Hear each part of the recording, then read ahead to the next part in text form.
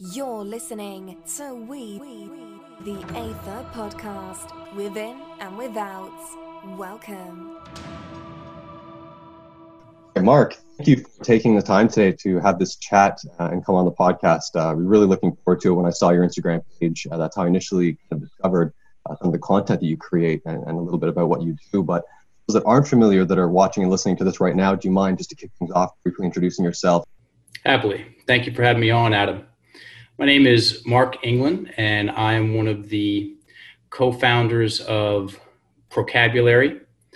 When I say we, I mean my business partner and I, and now our community.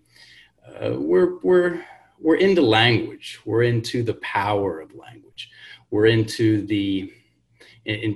studying the power and the mechanism of storytelling. We like spells. When I mean spells by definition. So Webster's definition. The definition of a spell is a word or a combination of words of great influence. And just myself personally, learning more about how my language influences me for better and for worse has been one of the very best things I've ever done for myself, both personally and professionally. When I say language, I mean internal dialogue, what we think, and external dialogue, what we say and what we write. So we've been doing this a while. I've been doing, we call unofficially, story work full-time for the past 13 years. I've been very lucky to have partnered up with a good friend and now business partner for the past 6. Like I said, we've created 2 brands around this work, done a decent amount of presentations. We're now certifying coaches. Yes, it's what we do, and it's what we love doing. That's great. And I actually caught your TED Talk as well, just before we hopped on. And I really love how you get the fact that language and the internal dialogue, as you were just saying, and the external dialogue it really does structure one's own reality. So I was just wondering if you could touch on that a little bit, even just what you got into there in your TED Talk, and even into you mentioned spells, and it immediately brought to mind from your TED Talk abracadabra, and it's something that is posted a lot on the Instagram page of this podcast, and a lot of people it really resonates with, and they're not too familiar in sense of how you describe it, which is why I'd love if you could just touch on that as well, because I think it's really going to enlighten some people on the deeper meaning of some of these things. Happy to. So the current definition, Webster's definition of identity, is the fact of being who or what we are. Now, that one's a pretty easy definition to argue against or dispel.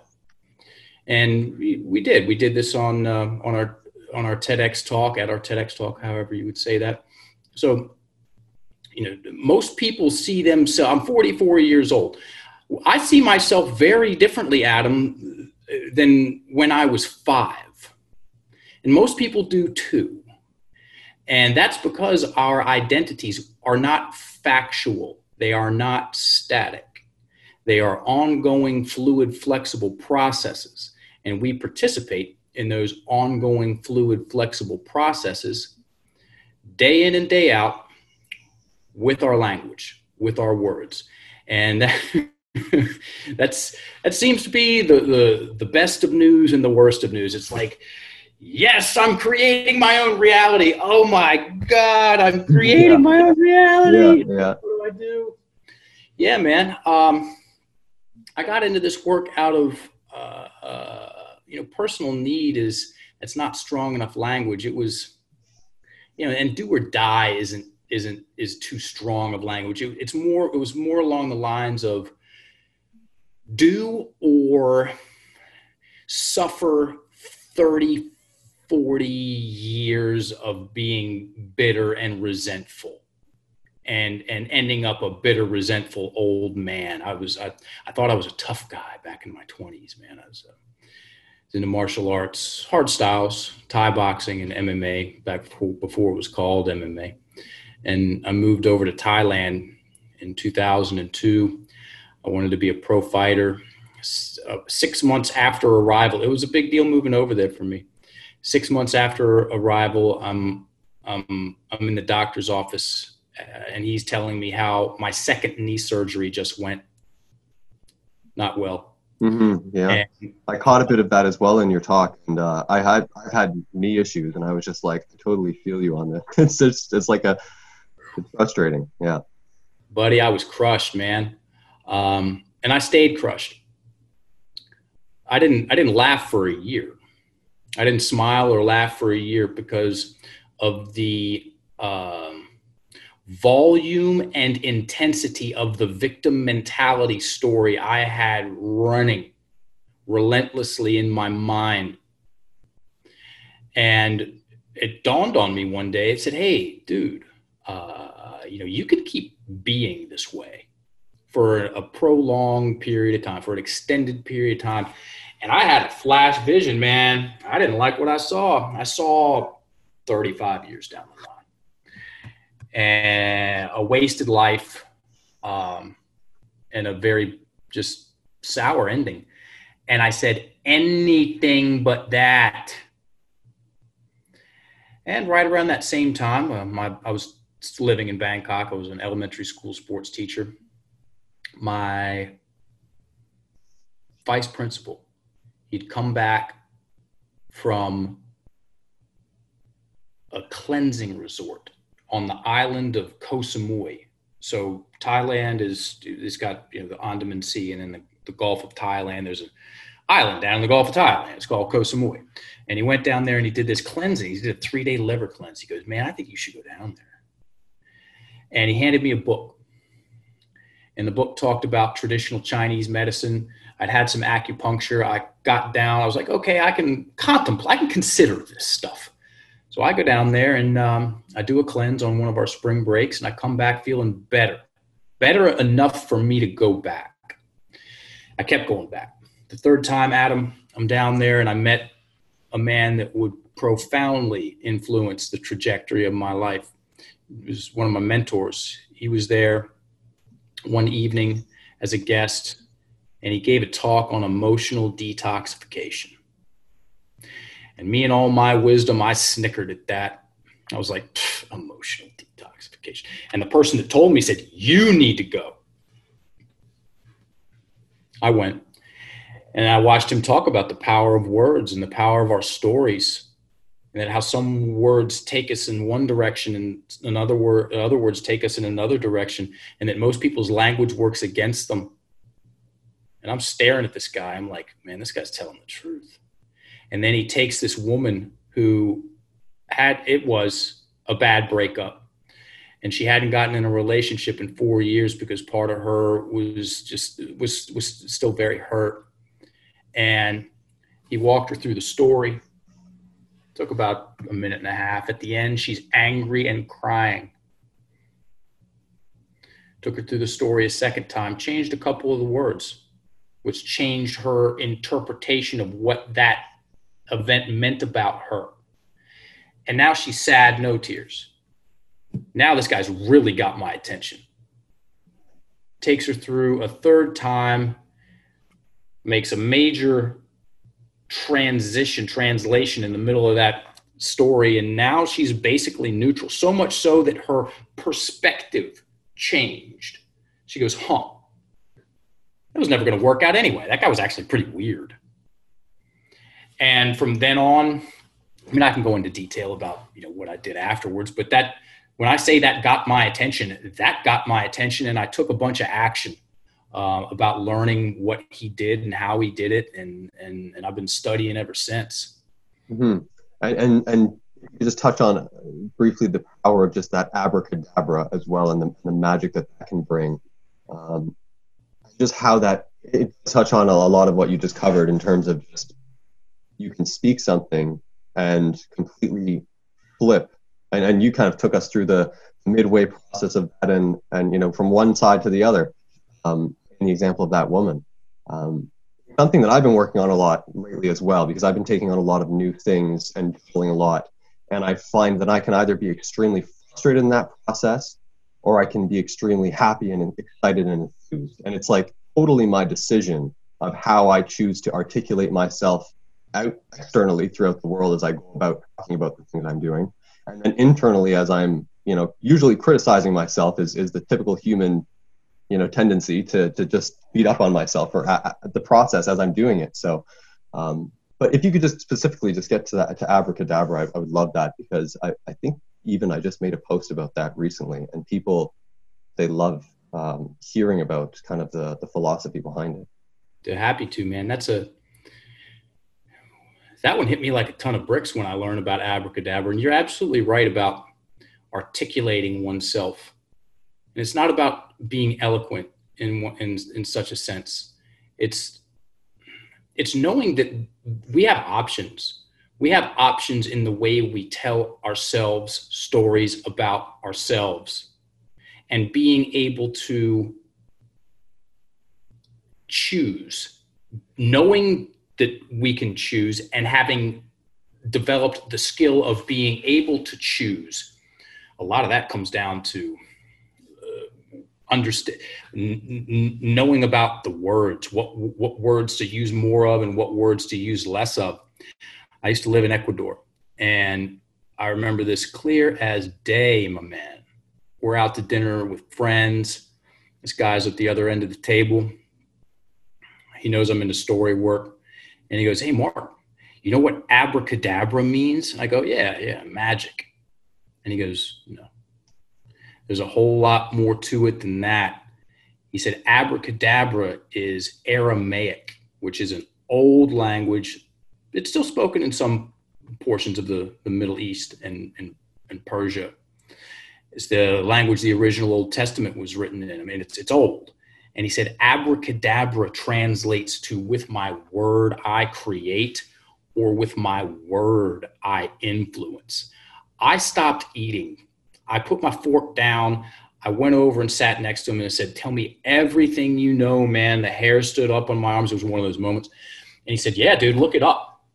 The metaphysicians, the teachers of the day, would triangulate abracadabra and wear it around their necks to remind them of the power and the mechanism of language, because they knew that that was the foundation that all other spiritual skills were built upon. They knew if they got that right, then they could essentially ascend the ladder of what we would call personal development, or developing oneself, or actualizing oneself, or becoming a more, magical creature. And they also knew that if they got that wrong, and they told themselves the wrong, quote unquote, the wrong kind of stories, what we have a definition for now of victim mentality, then they got an uphill battle, man. The definition of the victim mentality is also very telling here. I'm going to take a little bit out of the middle, and this is the verbatim definition of the victim mentality. It is an acquired personality trait where a person tends to regard himself or herself as the victim of negative actions of others, even in the absence of clear evidence. The victim mentality depends on a habitual thought process and attributions. That second sentence is very telling. The victim mentality, it depends, as in it has to have a habitual, which accurately implies duration and addiction, thought process. The victim mentality is the thief in the night, man.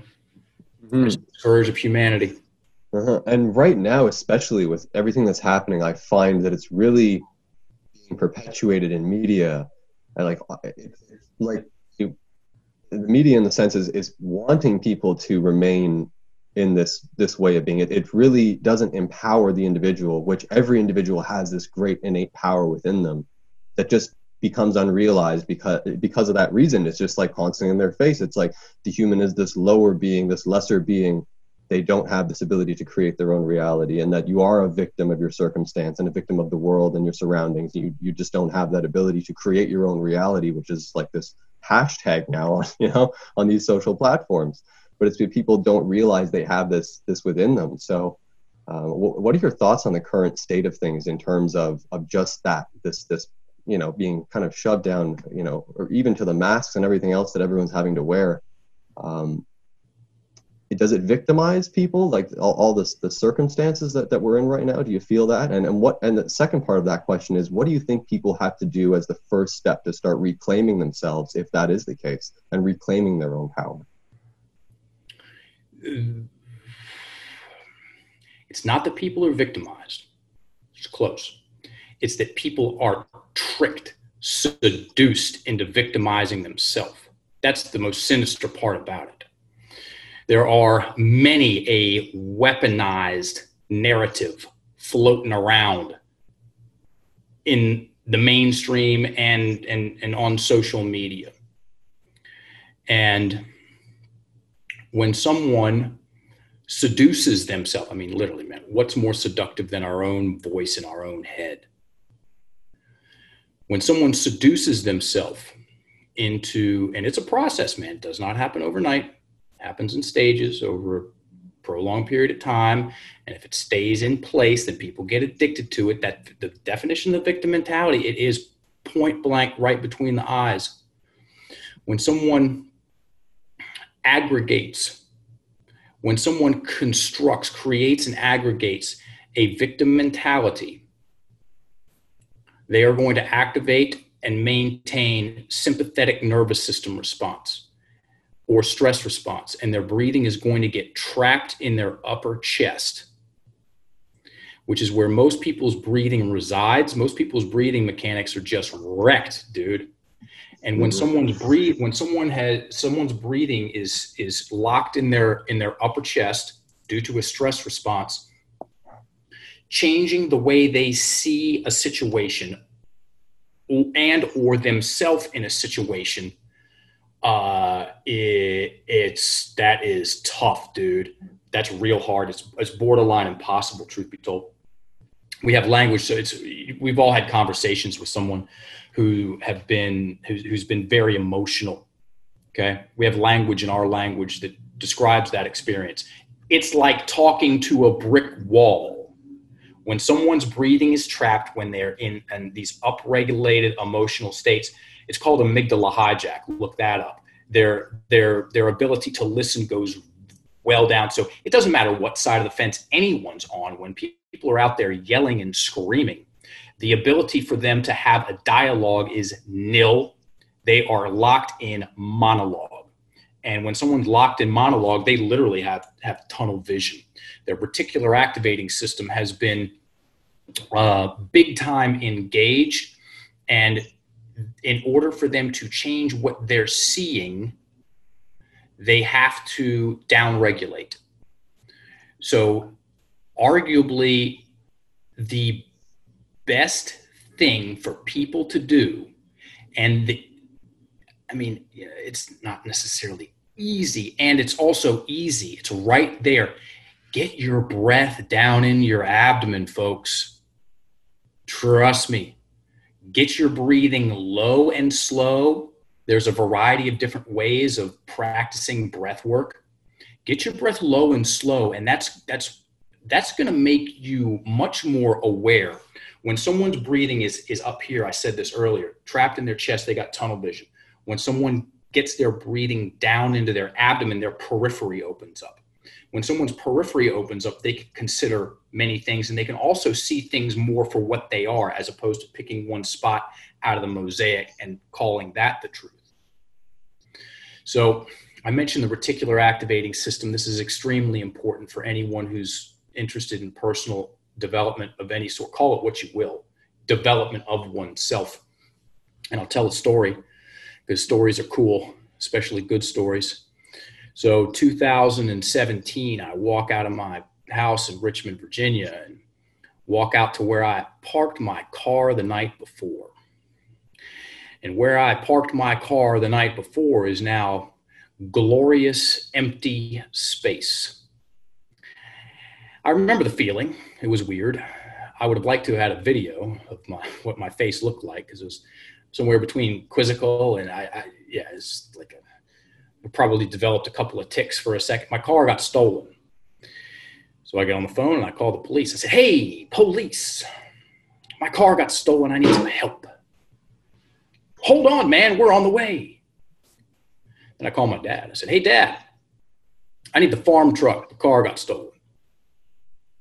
One of my father's prized possessions, Adam, is a 1985 Ford F-150, mint condition. Bought it off the showroom floor, 2 tones of brown. We call it brown and browner. I go out to the farm and I get that 1985 Ford F-150 in mint condition, 2 tones of brown, and I drive it around Richmond, Virginia for 2 months. And all it took was 1 day. 1 day for me to start seeing 1985-ish Ford F-150s out and about on the street. You ever had that experience? Yeah. Everybody has. You get a new car, you start seeing those cars out and about. You're like, where the hell are all these cars coming? They were there before. Just now that your RAS, or reticular activating system, has been engaged, and what it considers, it's impartial. What it considers important is whatever we focus on. And whatever we focus on, it goes on a search and edit mission to find more of that and disprove, discount, edit out anything that's not that. So while I'm finding more and more of those trucks, I'm not seeing the blue vans and the white Volvos, because they're not that. And 2 more stories, and then I'll open it back up to you, man, whatever you want to talk about.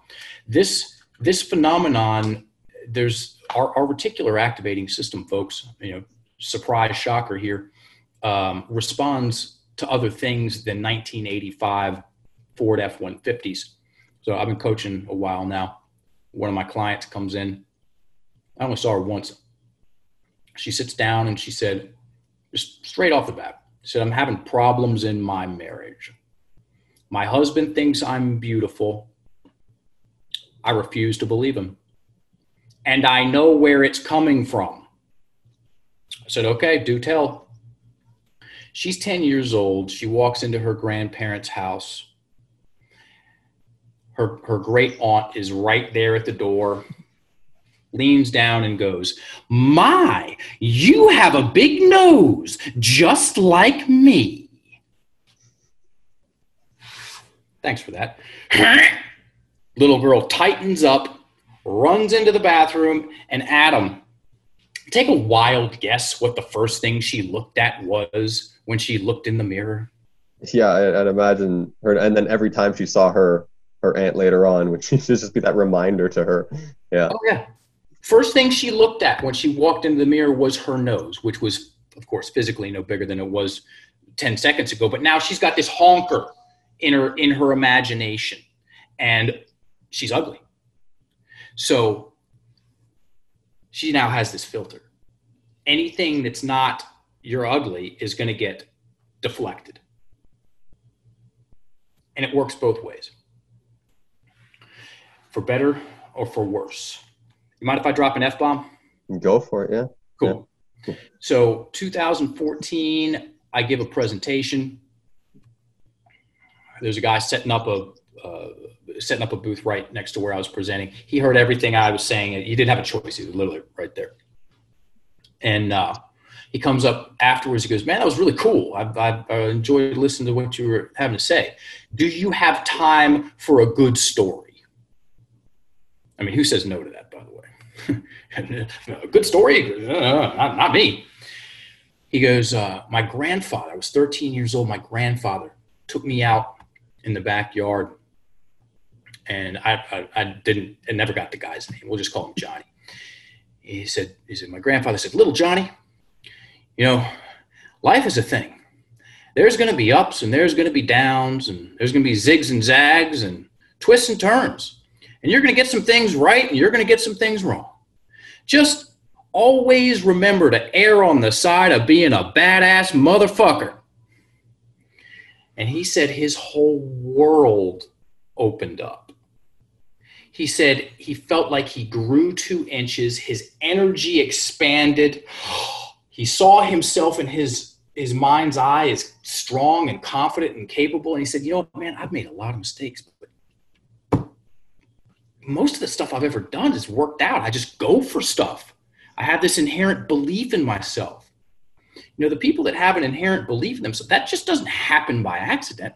There's a story that's supporting that version of themselves that they've created, that they have repeated, that spell of a combination of words that has greatly influenced the way they see themselves, self-image, and the way they feel about themselves. Self-confidence. Dude, we can talk ourselves into all kinds of stuff. You know, we do it all the time. You know, what's to say that our language, again, language, internal dialogue, external dialogue is consistent. That's a joke, dude. It's relentless. And again, most people, their language works against them. We don't learn this stuff in school, dude. I have a degree in education. I got brought up in the public school system. There's a lot more to our language, folks, than traditional spelling, grammar, and definitions. I mean, come on. Yeah, it really does get overlooked in a lot of ways and not really brought to people's attention. But I'm glad that we have these social media platforms and everything that allows us to reach such a broader audience than, you know, the school systems even. It's crazy. Some of these videos, they get so many views and so much traction because so many people, it's like it resonates with them so well. I think it's because it's ancestral in a way. It's deep within them that when they hear these things, just like how you had goosebumps when you heard Abracadabra from the person the first time, it was just like something drew you more into that. I think it's just rooted in our DNA that it needs to be kind of activated and remembered in a lot of people, because it's like they have this forgetfulness about them that they don't think that these words and these, you know, thought processes can create their realities as we were talking about. So, but just to shift gears a little bit, I wanted to actually ask you a little bit about meditation, and if you have any type of meditation routine or mindfulness routine or anything that you practice, be it yoga or you know, even a particular fitness modality that brings you in that state. Because I train in powerlifting, and I find that, you know, if I do a good deadlift session, sometimes it's like as if I just meditated in a way. Like I have this elated high. I feel on top of the world, you know, and it's crazy. I feel it's like it beats almost any drug that I think I've had to this date. So do you have any practice that you employ on a daily or weekly or anything basis? I have had an on again, off again meditation practice, and I trust it. What I mean by that is I trust it when it shows up and I think about it, and then I get myself down and sit, and I'll do that for months, and then it'll fade itself in and fade itself out of my life, which is interesting because we're talking about that now, and I was thinking about it yesterday. So it might be one of those 'tis the season moments. I'm a martial artist. I started wrestling when I was 13. I'm 44 now. I mean, if anybody ever gets in a fight with a wrestler, you'll call it a martial art. Yeah, I trained in Taekwondo for almost 10 years, and I never did wrestling. And when I actually did a little bit of boxing later, which was outside of the sport of Taekwondo, because when you did, you know, obviously martial arts back then, it's like, this is what you do. You know, it was like, for me, it was like, this is the Taekwondo. And I did the like World Federation Taekwondo, not the international, because it's so specific. And I did the competition sport. But when I got outside the realm of Taekwondo, I was like, wow, okay, I have a lot to learn outside of just this niche. You know, it's crazy. So totally understand a wrestler is something else in terms of a mixed martial arts type of sense. And having said that, Taekwondo, I mean, that developed some of the best hip dexterity, arguably the best hip dexterity in martial arts. Just some really dangerous odd angle kicks. Yeah.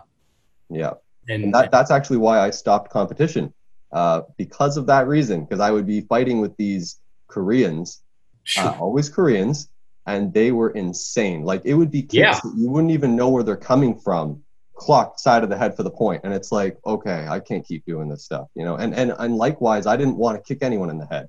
So I was just like, this is not fun. I ended up actually winning more of the form, like where the judges judge your form and your patterns and your technique and stuff. I would win all of those because I never really wanted to hurt someone in a fighting sense. But and some of these people are just nuts. Yeah. Yeah, man. There is something very special in that sense about Koreans. I was a elementary school sports teacher in Bangkok at an international school, and the most competitive, ruthless, Yeah. kids on the playground when it's just like racing or throwing frisbees or dodgeball. It was always the Koreans, man. So yeah, I wouldn't want to fight those cats either. Yeah, it's martial arts has given me so many. It's come in chapters, man. It really has. It's given me so many opportunities to, strengthen what needs to be strengthened in me, and then soften what needs to get softened in me. Right now I'm one of the happiest guys. I go out. I got a 6-foot Fairtex bag. That's my brand at Thai boxing equipment out in the garage. And I'll go out there, and the whole point of the entire bag workout is to see how this might sound strange, how much I can smile and breathe in my abdomen while I'm throwing the technique, because it's the exact opposite of how I started. I started when I was my face was just all crushed up and mad and holding my breath, and everything had to be the hardest thing I could put. I was envisioning hurting people all the time. I'm like, my God, dude, that's pretty, that's a great externalization of my appetite for destruction. So I'm like, all right, I'm just gonna do the exact opposite of what I used to do. And I've been doing that. I've been practicing that way for a few years now. And yeah, man, just it's whatever someone does, whether it's powerlifting or meditation or martial arts, get good at something, folks. Get good at something, because in the process of repeatedly practicing something and getting better and better and better at it, you're going to learn a lot about yourself. And that's fun, man. The happiest people that I know, they all have practices, And most of those happiest people, they've had long-term practice. They've been doing something, like you said, Taekwondo for 10 years. That's a long time, man. You do anything for 10 years, you're going to get good at it. Yeah, I think that's a really important statement, to do something and take that practice on for a long time.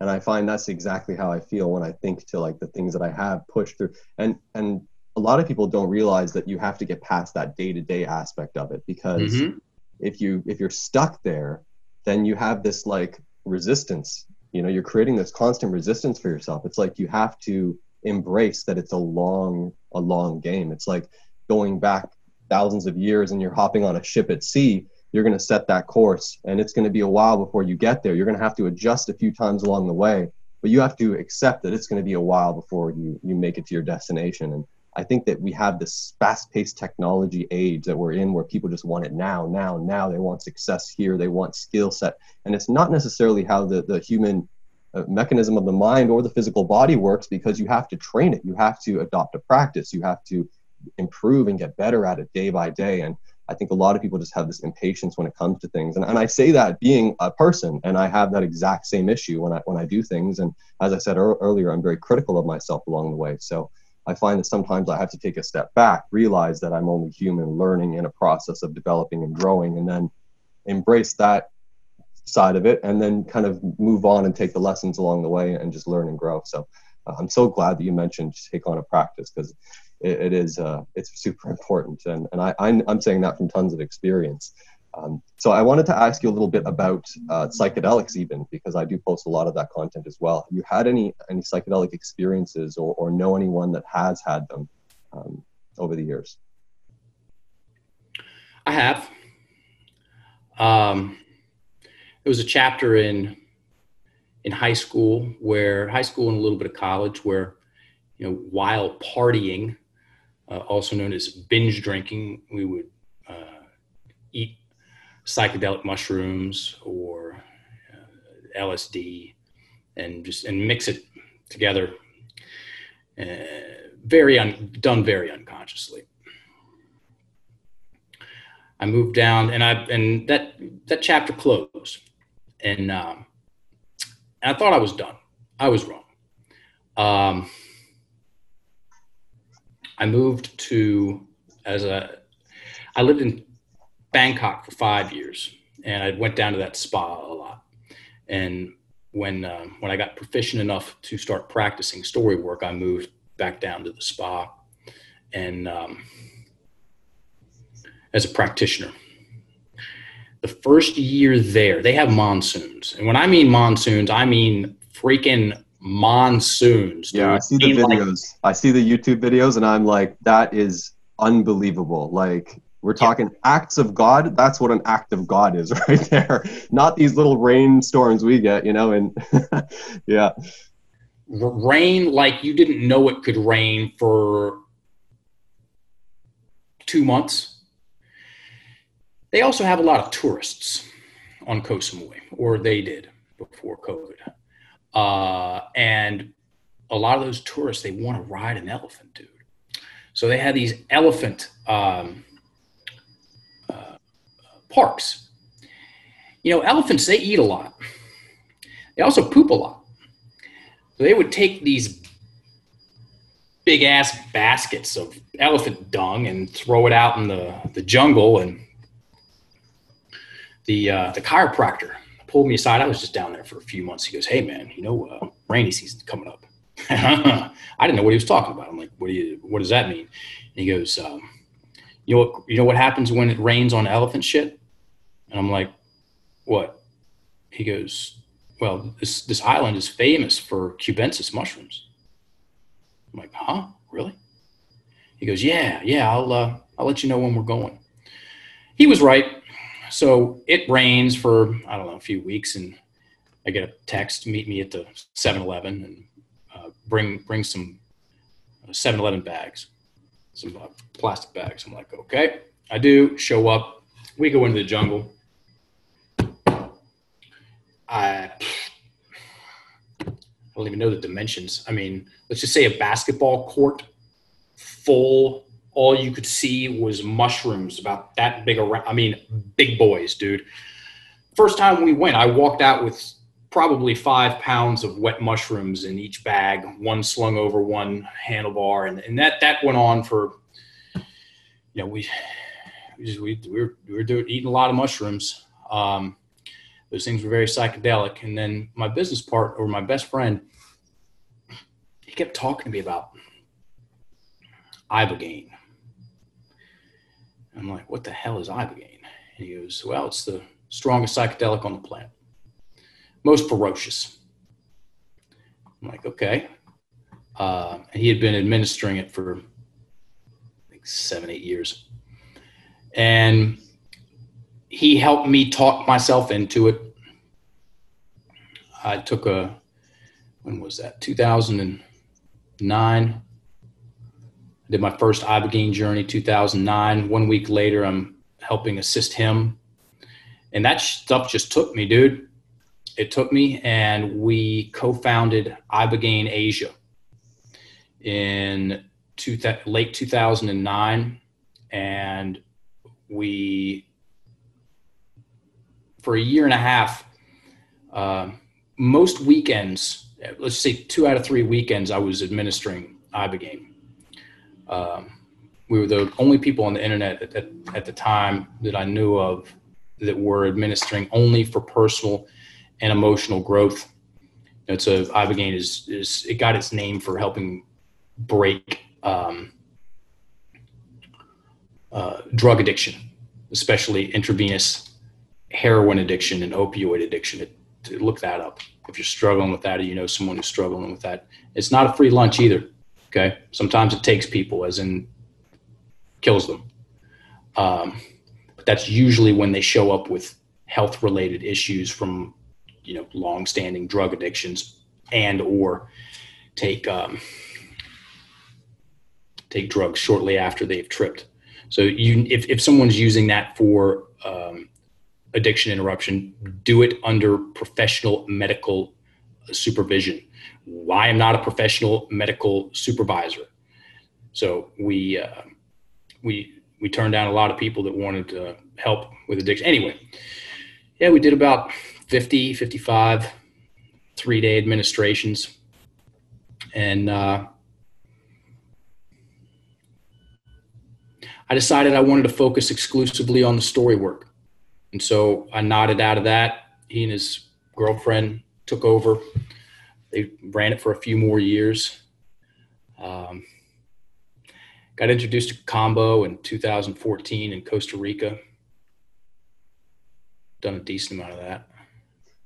Is that the one with the it's like a poison of some sort, and then it's someone I've spoken with someone else.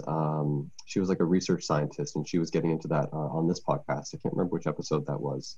And then a friend of mine, he was doing. I was living in the city of Toronto for a while, and I just moved kind of on the outskirts because it gets a little too chaotic when you're right in the middle of a city.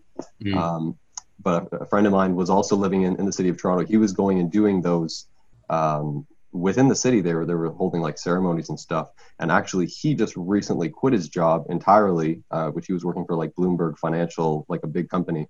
And then he moved to Mexico, and he's opening up he already bought a bunch of land, and he's opening up a full-on like retreat, show away everything, and he's farming stuff now, and it's like it's a complete life turnaround with him. So it's really cool and interesting to see that. I love when I see people do those things. It's like take on this new life journey just based on that they're so rigid and stuck and set in their ways that they can't get out of something.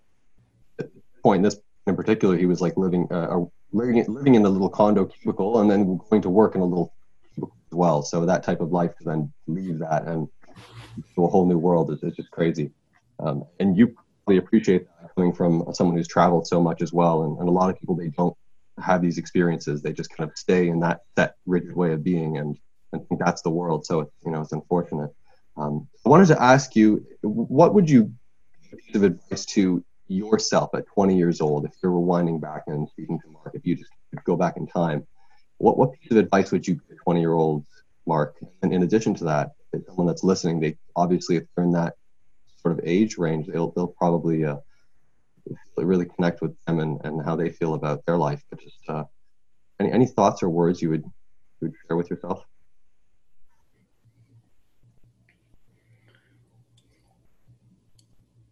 Quadruple down on breath work. Quadruple down on breath work. Develop your breathing mechanics. Get control over your breath. Dude, it's an answer to many a problem that is plaguing individuals and families and communities and countries in this planet.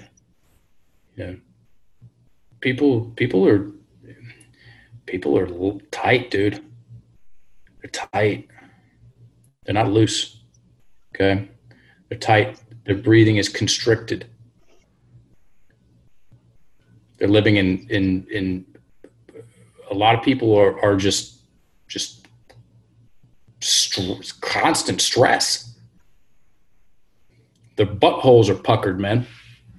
I actually own unpuckered.com. It's a good domain. Because if this is tight, then down low is tight too, dude. And it's a bad way to live. You know what? Let's take out bad. Let's put in uncomfortable, man. My business partner says it. He says, if you are comfortable in your own skin, then you're winning. How am I supposed, all this stuff applies as much to me as it does anybody else. How am I supposed to enjoy being me if I'm tense and I'm tight and my breathing is just like locked up? Every single if you want to master something, let's talk about that too. So that is my definitive answer to that question. What would I go and tell 20-year-old Mark? Hey, dude, do everything you're doing. Okay. There's going to be some bumps in the road. Well, no fucking shit, man. What were you expecting? And just get your breath working for you. Get your breath low and slow. Get your lungs working. Breathe well. Learn to breathe well. Learn to breathe well when you're under duress. Learn to breathe when you're in the ring. Learn to breathe well when you're out on dates.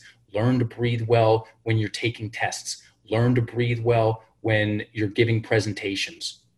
Okay? Because if you want to master something, folks, you're going to have to relax into that thing.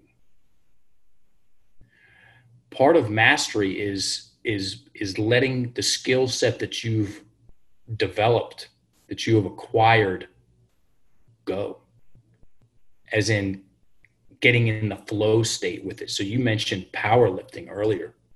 When someone is doing something and their breathing is abdominal, and they're focused, the rest of the world dissolves. It's not there. Okay. I know that for a fact. When I spar, it's just me and that person. The entirety of the universe has disappeared. And that to me is as good as any meditation that I've ever done, because I don't need reality to stop. I just need, I need a little break from it from time to time. And I come out of there and I'm just refreshed, man. I'm refreshed mentally. So I'm a professional public speaker. I'm a professional speaking coach.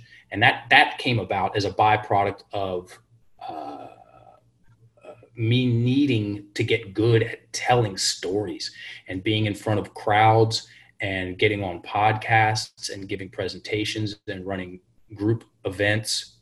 And so when I get hired to consult someone about presentation skills, one of the first things we talk about is their rate of speech. So when someone gets on stage, it's scary, okay? Initially, or, for a little while, it's scary looking out and seeing, a large room of people staring at you. And it's very easy to initially go into these stress responses. When someone gets in a stress response, again, their breath, I know I'm talking about the same thing over and over again. Their breath gets trapped in their upper chest. And because it gets trapped in their upper chest, they start talking faster. And because they start talking faster, they're not breathing as well. And because they're not breathing well, they're going to talk faster. And they lose control of the mechanism. And when someone slows down their rate of speech, well, whether they're presenting or they're out on a date or they're sparring or they're powerlifting, they're much more present. They're much more fluid flow states. When someone's in a flow state, they're breathing in abdominally. And every single thing that I can think of that's awesome. Well, maybe not every single thing. Most things work better and are more enjoyable when you're breathing well. So again, 20-year-old Mark, work on your breath. People dealing with, very strange. We're in strange days, Adam. We're in uncharted territory. The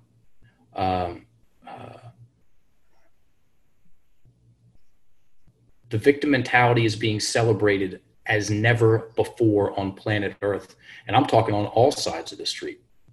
Okay, the more victimized someone is, the better. We're training ourselves to be hyper reactive. That is, we are playing with fire cubed. And one of the very best ways, one of the most the most practical way that I know to raise psychological and emotional immunity the fastest is to get your breath down in your abdomen. You'll be less reactive. You'll be able to see more. Like I said, it opens up the periphery externally and internally. And then that gives you the extra mental real estate.